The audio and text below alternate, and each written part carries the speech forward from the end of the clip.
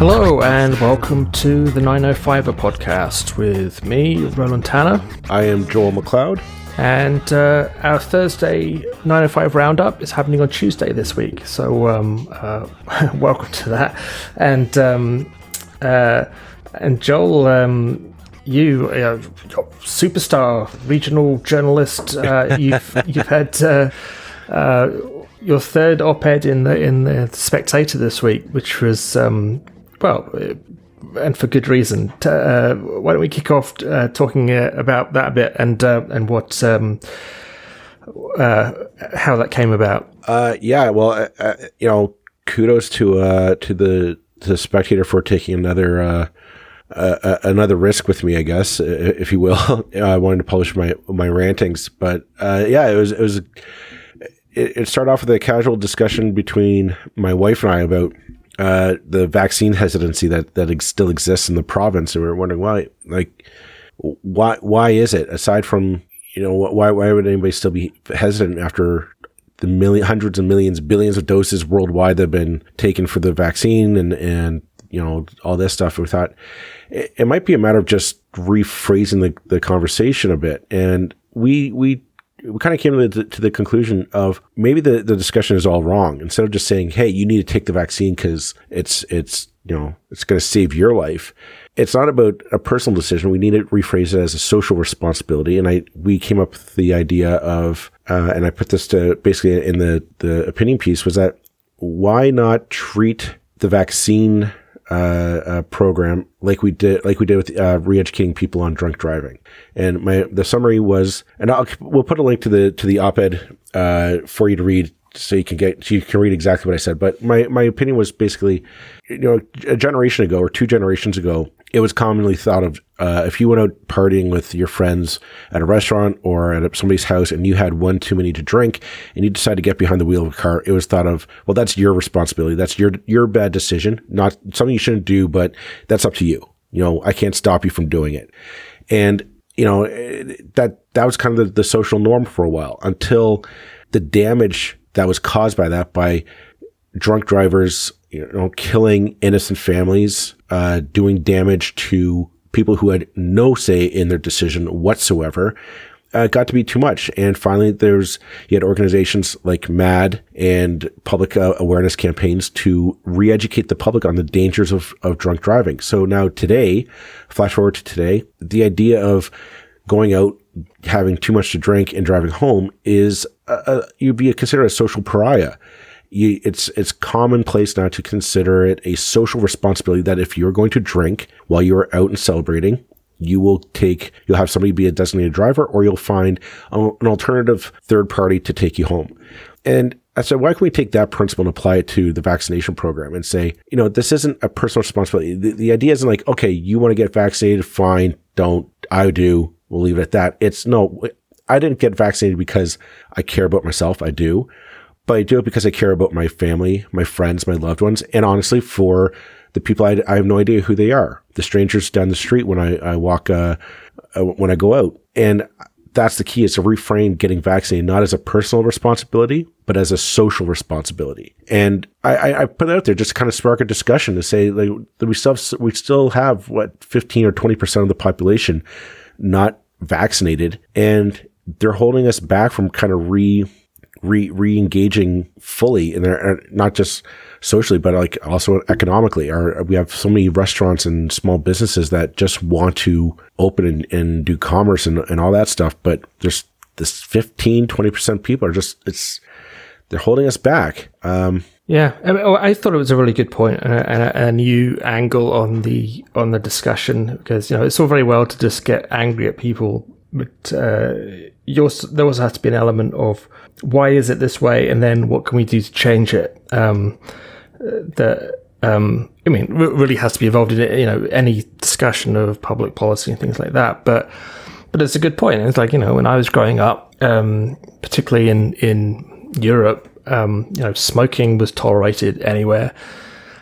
And the idea of stopping people from smoking anywhere was this is an outrageous imposition. And it's like, no, but you're killing people. But there were, like with the drink driving, there were these huge public campaigns and publicity campaigns and public service announcements and the rest of it that got that messaging across. And we've had PSAs, and we see the Ontario government and the federal government running ads, but they're not that kind of. That's not the messaging. They're kind of like, yeah, get your vaccine. They're not like, do this because it's not just about you. And I think that is an angle that has not been kind of hit on powerfully enough.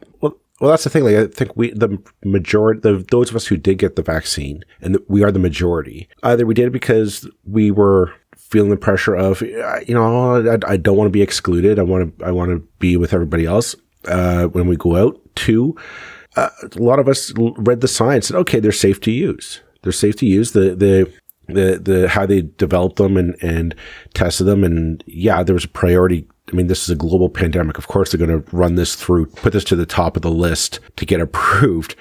And then on a global level, we have millions and billions of people getting inoculated that they are vaccinated. That they, there's no mass death or mass illness. These fears have not come to light. And there's a question of, okay, so how are we going to be able to convince people? I don't think through browbeating them, but if you phrase it as like, this isn't a personal choice. You're doing this not for yourself. You're doing this for your loved ones. You're doing this for your children, your grandparents, your friends and family. And I followed it up with saying, the vaccine passport program is a key part of that.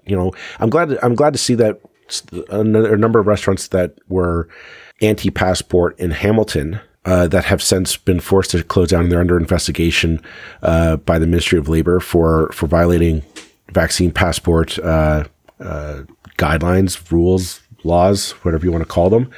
And I'm glad to see that because, again, in the opinion piece I wrote, this isn't anything new. We have liquor laws here, and I know this for a fact. I used to run a restaurant that was licensed. And yeah, I was told, yeah, I can't serve underage people. If I got caught, I would lose my license. I can't serve anyone past the point of intoxication. I would lose my license. And then if somebody was intoxicated and they decided to drive home from my establishment, if they traced it back to my establishment, I could have been in deep trouble. So to say, oh, well, this is a government overreach and it's tyranny, it's not. We have these laws on the books and they are enforced. It's infuriating that such a weak argument has managed to take hold. So, and obviously it hasn't taken hold with the vast majority of people, but it's taken hold with a small but powerful minority. I mean, not powerful, but 20% is a significant enough minority that it's an irritation. And yeah, it's like we live in a society surrounded by constraints on our freedoms that we have to have because otherwise people die, that have developed over centuries and centuries and centuries. We used to put lead in bread. We stopped doing that a while ago because we found that lead isn't such a great thing to be putting in bread. That's a dumb example, but well, no, but it's not. We have the laws that we have mostly because somebody said, well, if we don't, somebody will do that. Yeah. Somebody will sell you rancid meat at the supermarket if we don't have health inspectors. Somebody will let bacteria grow in restaurants or in places that we rely on to be sterile and clean. If we don't have people going in and inspecting and saying, no, you broke the rules. Here's your fine. We're shutting you down. We don't bat an eye at that. Like we don't say, oh, that's their choice. That's my choice. It's the free market. We have to, no, like this is, we used to close, public pools because of polio outbreaks in the 50s. Mm-hmm, mm-hmm. Yeah. This isn't anything new, people. This isn't like an infringement on your freedoms. It's public health, emphasis on the public. Your freedom, nobody's freedom no individual freedom has ever been allowed to trump the freedoms of everybody else. That's really all it is, isn't it? So it's like, you're free right up until the minute that your freedom causes someone else to be ill or unwell or unfree. At that point, you have to give it up and compromise. It's irritating we're even having these discussions because they're so juvenile, really, on the kind of level of this is what you should learn kind of the first day at school, the same day that you go to school and your teacher says, this is your chair, this is the place you put your bag and you keep your stuff. You're not allowed to go putting your hands in other people's stuff. These are the rules that you have to live by. It's the most bizarre thing that the intelligent people are feeling the need to kind of justify why we have things in place that are designed to benefit the majority by minor infringements on the freedoms of all of us, and it's not an infringement on freedoms anyway. I mean, it's you don't do dumb things so that we can all get along well. It's such a simple thing. Absolutely. But I mean, I do think the point about the really, I mean, I expect, if we leave it long enough, how these things will get sorted out is that the insurance companies will do what insurance companies do, and you say, the people who it won't necessarily be the people who refuse to take vaccines who kind of bear the brunt. It will be the businesses who, certainly if they're businesses that are refusing to implement the rules. Eventually, the insurance companies will say, we're not going to give companies health insurance if the majority of your staff are not vaccinated. There will be questions of, you won't be able to leave the country. You won't be able to get insurance to leave the country, for health insurance, if you're unvaccinated, or if you get COVID, we're not covering it for you. You're right. The insurance companies will be if you really want to get the private sector involved, that's where it's going to be. And they don't care about the research you did on your own. They don't care about that YouTube video you saw. They have talked to the scientists and the doctors, and they've crunched the numbers, and they said, you're more of that 20%, that 15-20%, you're more of a liability to us than the rest of us who got a shot. So they'll say, no, don't need money from you. I mean, we could go down that road. It'll take longer to go there, but I think, I'm very happy that the vaccine passports are here. I think they work, and I'm glad that we're starting to see them being enforced, that the Ministry of Labor is stepping into to go to these restaurants and saying, no, this is no different than you serving a minor a cocktail or getting somebody drunk far beyond the point of intoxication, and then sending them on their merry way. You have a responsibility to your patrons. You have a responsibility to the public. If you're going to be a public gathering place, that's all there is to it. Yeah, and actually, just a final point on this, or a final note on this point, is that touches upon something that we were just discussing between the two of us last week, which is the enforcement has to be there from the government and from the government agencies, because without that, society, Twitter, the Twitter sphere will take the law into their own hands and perhaps rightly, perhaps wrongly, say, hey, this place isn't enforcing. Now, the thing, that's fine, but the problem with that is, says who, on what basis, where's the evidence? You've got to do it properly, otherwise you're verging on witch hunts, So that's why it's so important, and why it's so frustrating that the province has been always like a month behind, 2 months behind, doing it at the last minute, when they don't really want to, because into that void falls either rumor and innuendo, or we're waiting a year for the insurance industry to catch up on something that the province could have done already. And like you say, the insurance industry will be a lot less. Well, they won't be they won't mess around. They're like, okay, you're out of business, go away. So it's such a disappointing provincial government. I mean, not disappointing for me. I expected exactly this, but for a government that always and for a premier that always prided himself on this, I'm going to deal with things and I won't be messed around. He's such a wuss. He really is. It's like, get on with it, Doug. Get on with it, for Pete's sake. Anyway. He will eventually. It just takes him forever to get there. He just gets forced into it. Yeah. The other topic we wanted to talk about tonight was, actually, it's a topic we talked about a little while back. And on September 30th for National Truth and Reconciliation Day, we reposted the links to it on our social media But we talked about the Haldeman Tract in Ontario. It's just outside the 905, not technically 905 region, but we border it and it does impact us. So we wanted to talk about it again tonight. And Roland, I'll throw it over to you. What's going on there with the Haldeman Tract, Six Nations, and the community of Norfolk County? Yeah, well, listeners will probably remember that the 1492 land back lane dispute has kind of gone away just because the developer just withdrew their intent to develop, and just so it's that particular story within the larger story of the whole Haldeman Tract is currently resolved, or in abeyance anyway, let's put it that way. However, the latest one is that some lands in Norfolk County, about 40 acres of farmland that belongs to the Haudenosaunee Confederacy Chiefs Council, is now at dispute because Norfolk County is planning to kick the Confederacy Chiefs off the land, claiming that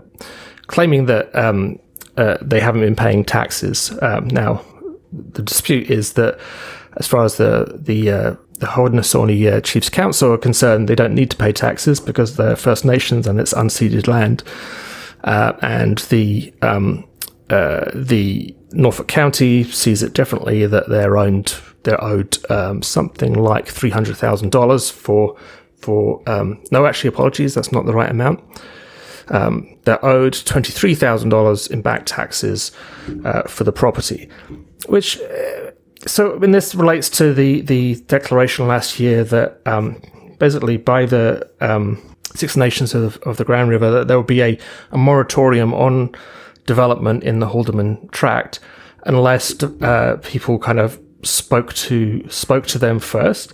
And that sounds, it may sound like I'm describing an ultimatum there, but I don't actually think it is, because if you read the nature of the declaration, if you read the nature of the things that the has been said about the Haldeman Tract, it's not the First Nations people or the Haudenosaunee chiefs who are using the kind of extreme language here, but they are saying, hey, we've got a claim here and we would really appreciate it if people kind of speak to us before just going ahead and pretending we don't exist.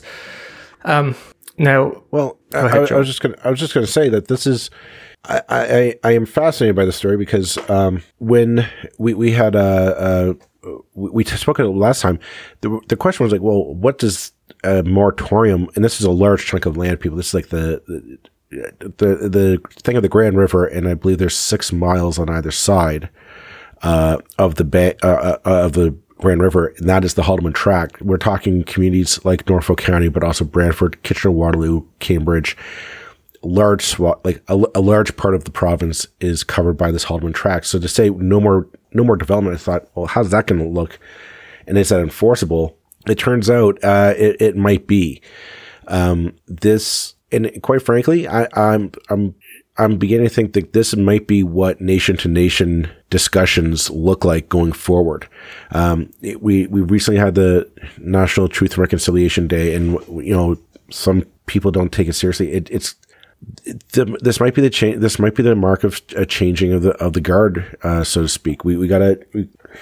It can't just be business as usual. Yeah, and I think we've used that phrase, and it's certainly a phrase used by First Nations peoples in Ontario of that nation to nation communication, and I think that has to be a message that gets through.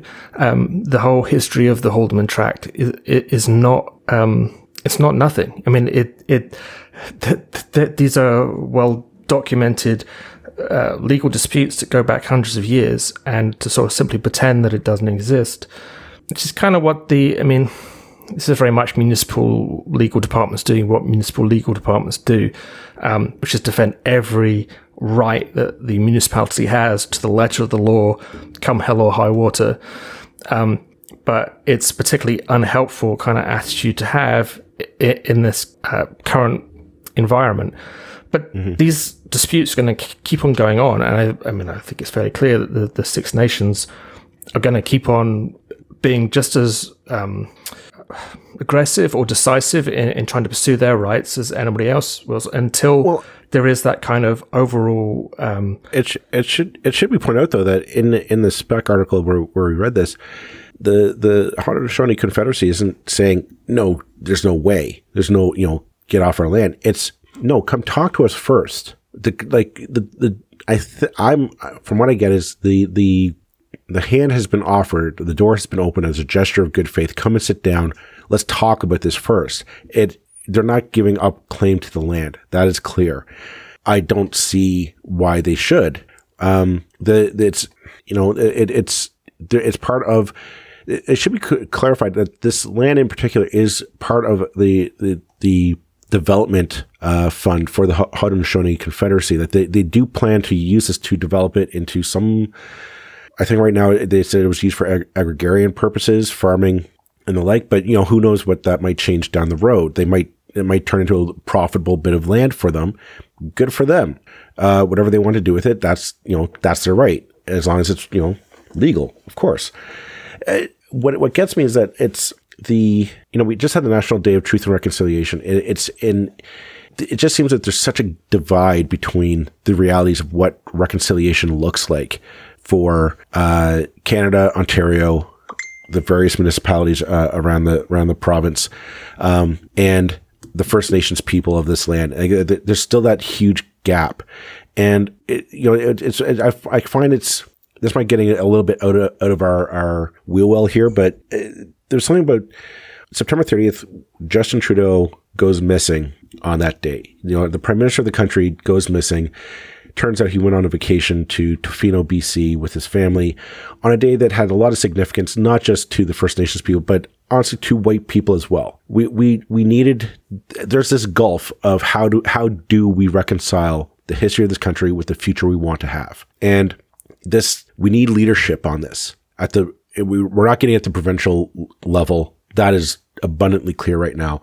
We're not getting at the provincial level. So we turned to our federal leaders and they were absent. And we need, as white Canada, settler Canada, we needed that example of this is how we move forward. This is serious. We need to act in good faith. And he wasn't there. Now that's a very high level analysis, but I mean, it trickles down because this is reconciliation on the ground. This is reconciliation happening on the ground and this is what it is. This isn't some like hoity-toity, oh, we're sorry. Let's have a ceremony and sing "O Canada" and "Kumbaya" and we'll walk away. This is what reconciliation is actually on the ground and this is where we need to get into the mud, so to speak, and solve these issues. Yeah, it's not enough to wear an orange t-shirt, particularly if you haven't even paid attention to who you were buying that orange t-shirt from. Or what it said on the front. That's another story. But this in most things in life, I kind of like to see a ground up approach, grassroots collaboration. But this, when we're talking about people who do not recognise, who have never been a part of the Canadian nation state in a formal sense because they pre-exist it, and the Canadian nation state. If I stop banging my microphone for a few minutes, it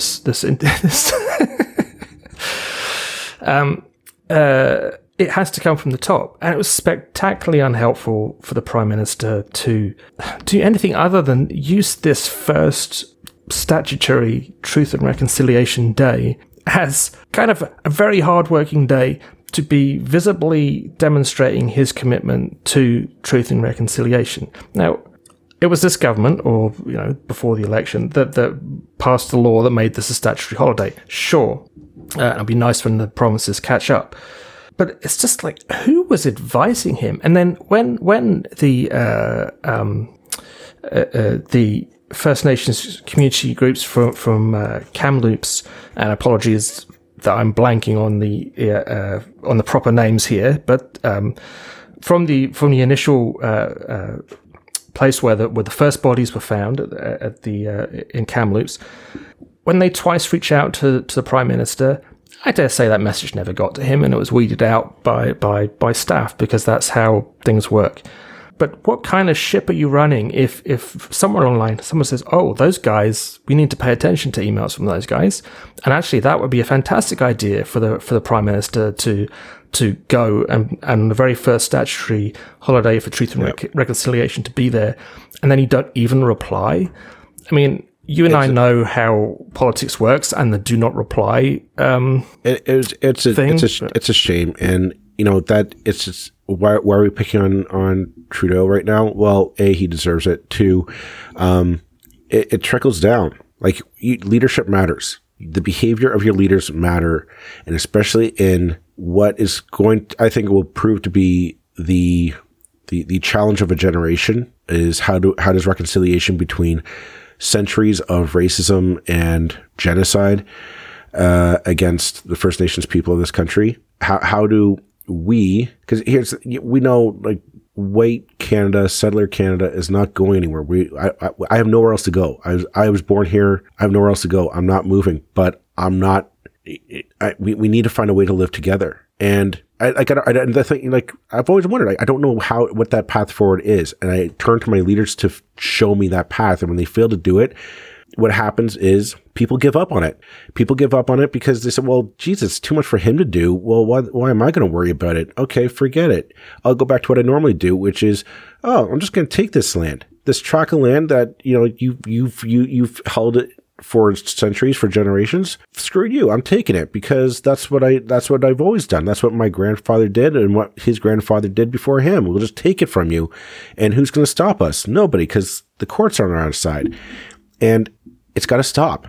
And that's where I turn to the Prime Minister to show the example of saying, no, this has to stop. And it's something like this is the repercussions is this stuff happens now, and we need to fix it now and figure out a path forward to reconcile, because these disputes are not going to go away. Yeah, only the federal government can do this. And, if Trudeau is ever going to overcome the reputation, which may be fair, maybe not, I'm not passing comment right now, but the reputation that certainly some people hold as a kind of a lightweight who's all talk and no action, then this is where the rubber meets the road. You cannot brush this one under the carpet and think it's going to go away. It can only be the federal government that deals with it. It can only be the Prime Minister who can be at the forefront of it. Don't pass it off on bloody, what's the name, Bennett. The Prime Minister has to be involved front and center on doing this if he's really not bullshitting us all through the last 2-3 elections about Truth and Reconciliation.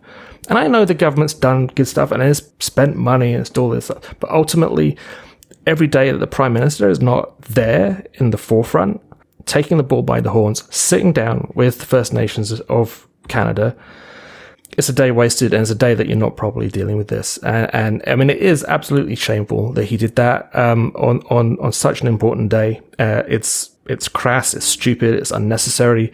Blame an advisor if you want, but the Prime Minister should have his head screwed on well enough to know that was just boneheaded and bad. Well, let's go on to our third story. Talking of boneheaded and bad. Speaking of boneheaded and bad, great. That's our segue line.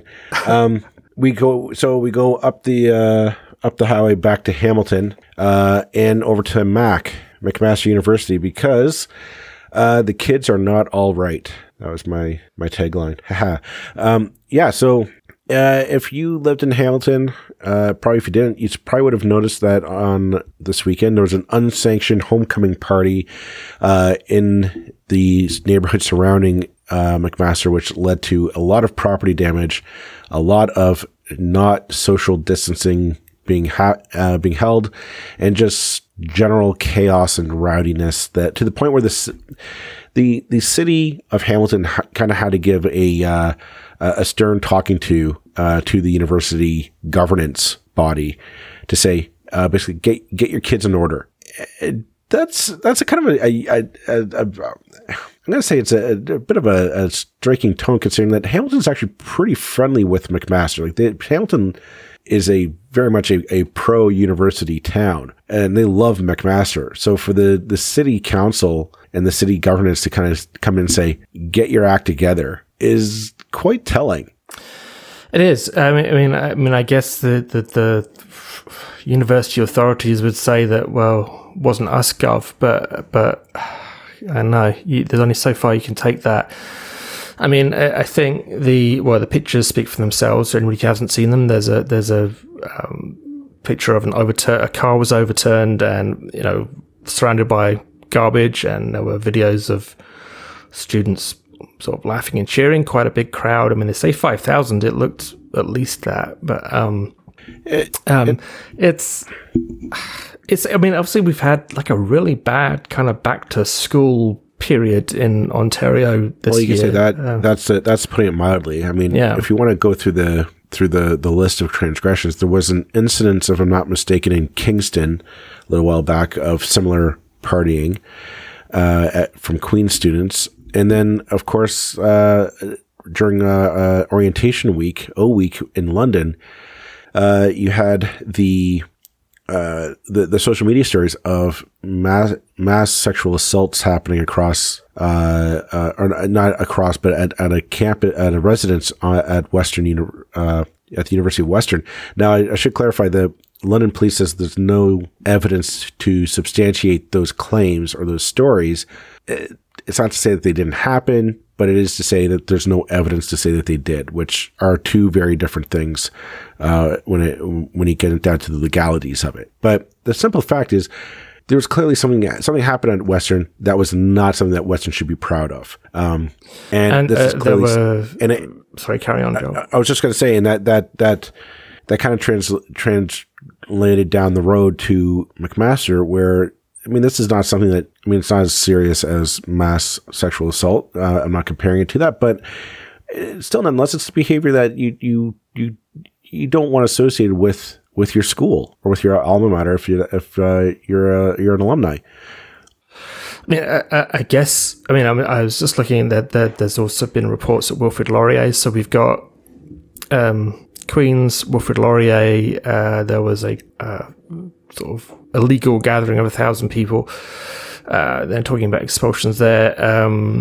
Also at Guelph, I believe. I'm trying to remember, and forgive me for blanking, but I think there were rumors of sexual assault at Guelph as well, which is, that's a whole other level of awful and troubling.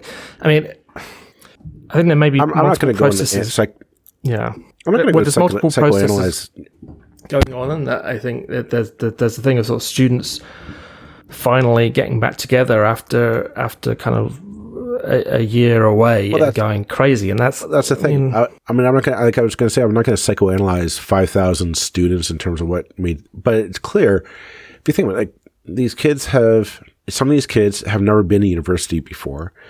They missed out on the first year because of COVID last year. They were, instead of going off to university and kind of, experiencing that life away from home, that independence and making friends and the ups and downs of all of that, as one should.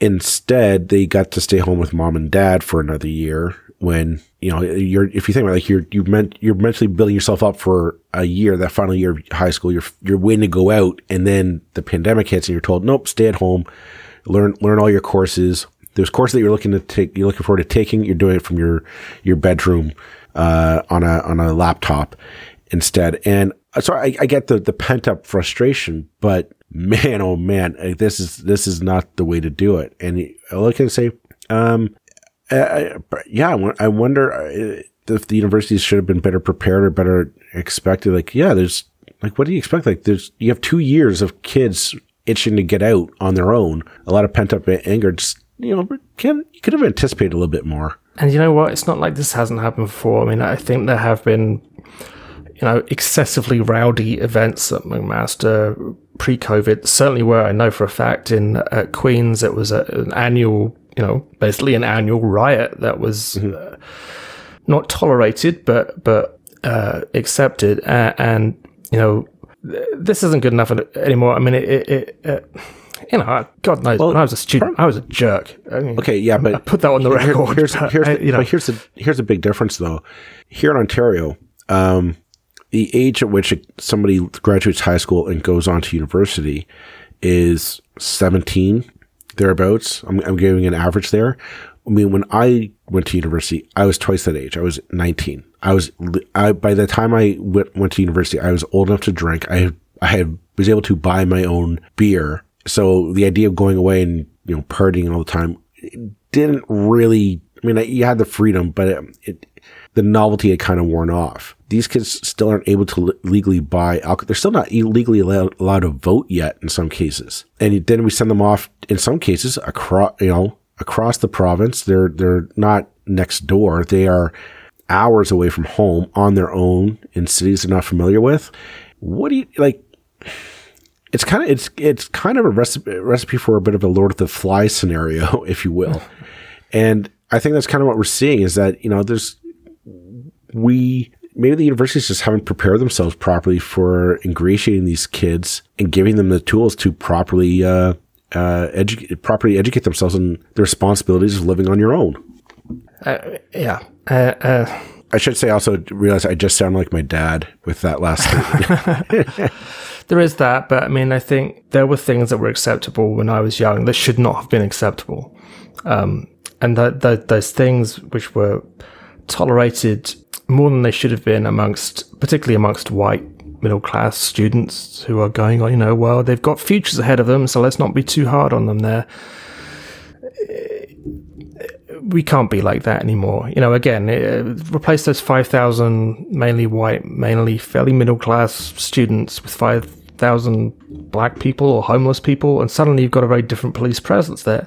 And I hate going down this road, but it's true. We've been seeing that happening in Toronto, that the police action against homeless people has been really extremely heavy-handed as far as I can see. And that kind of equity of how you treat different people in different contexts is something that needs to be addressed as well.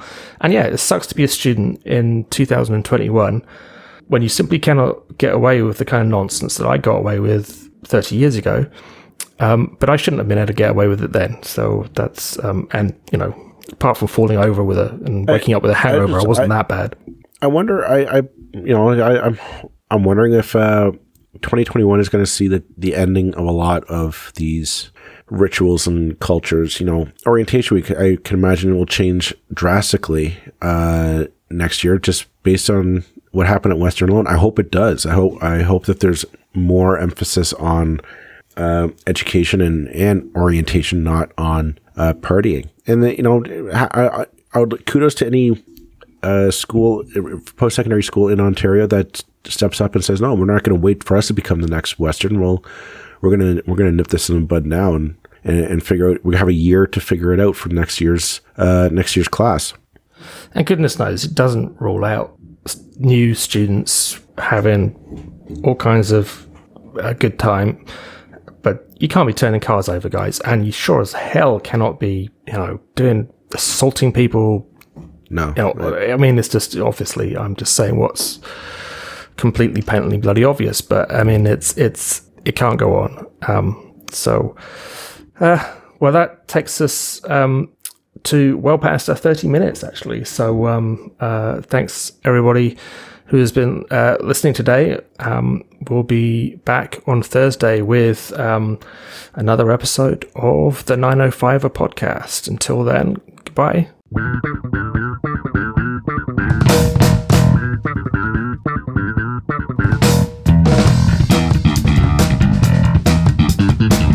That's it for this episode of the 905er. Thank you for listening. As always, you can send us your feedback, thoughts, and concerns or ideas for future episodes to our email, info@905er.ca. We'd love to hear from you. You can help us keep the 905er going by financially supporting us through Patreon as well as PayPal. Visit us at 905er.ca and click on the support tab. As well, links are in the show notes for your convenience.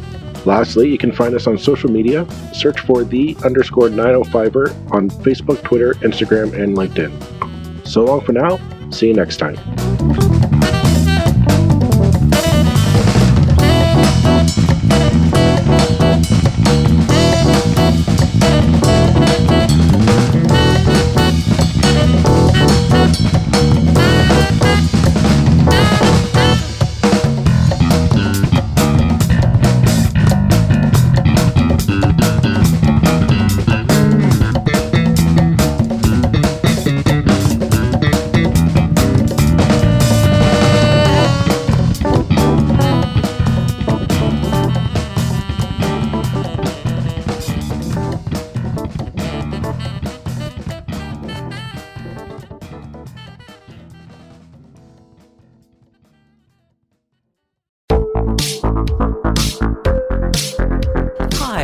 Connie Thiessen, the host of Broadcast Dialogue, the podcast. We focus on Canada and the challenges facing Canadian radio and TV, as well as highlighting those moving the industry forward from podcasting and streaming to new broadcast tech.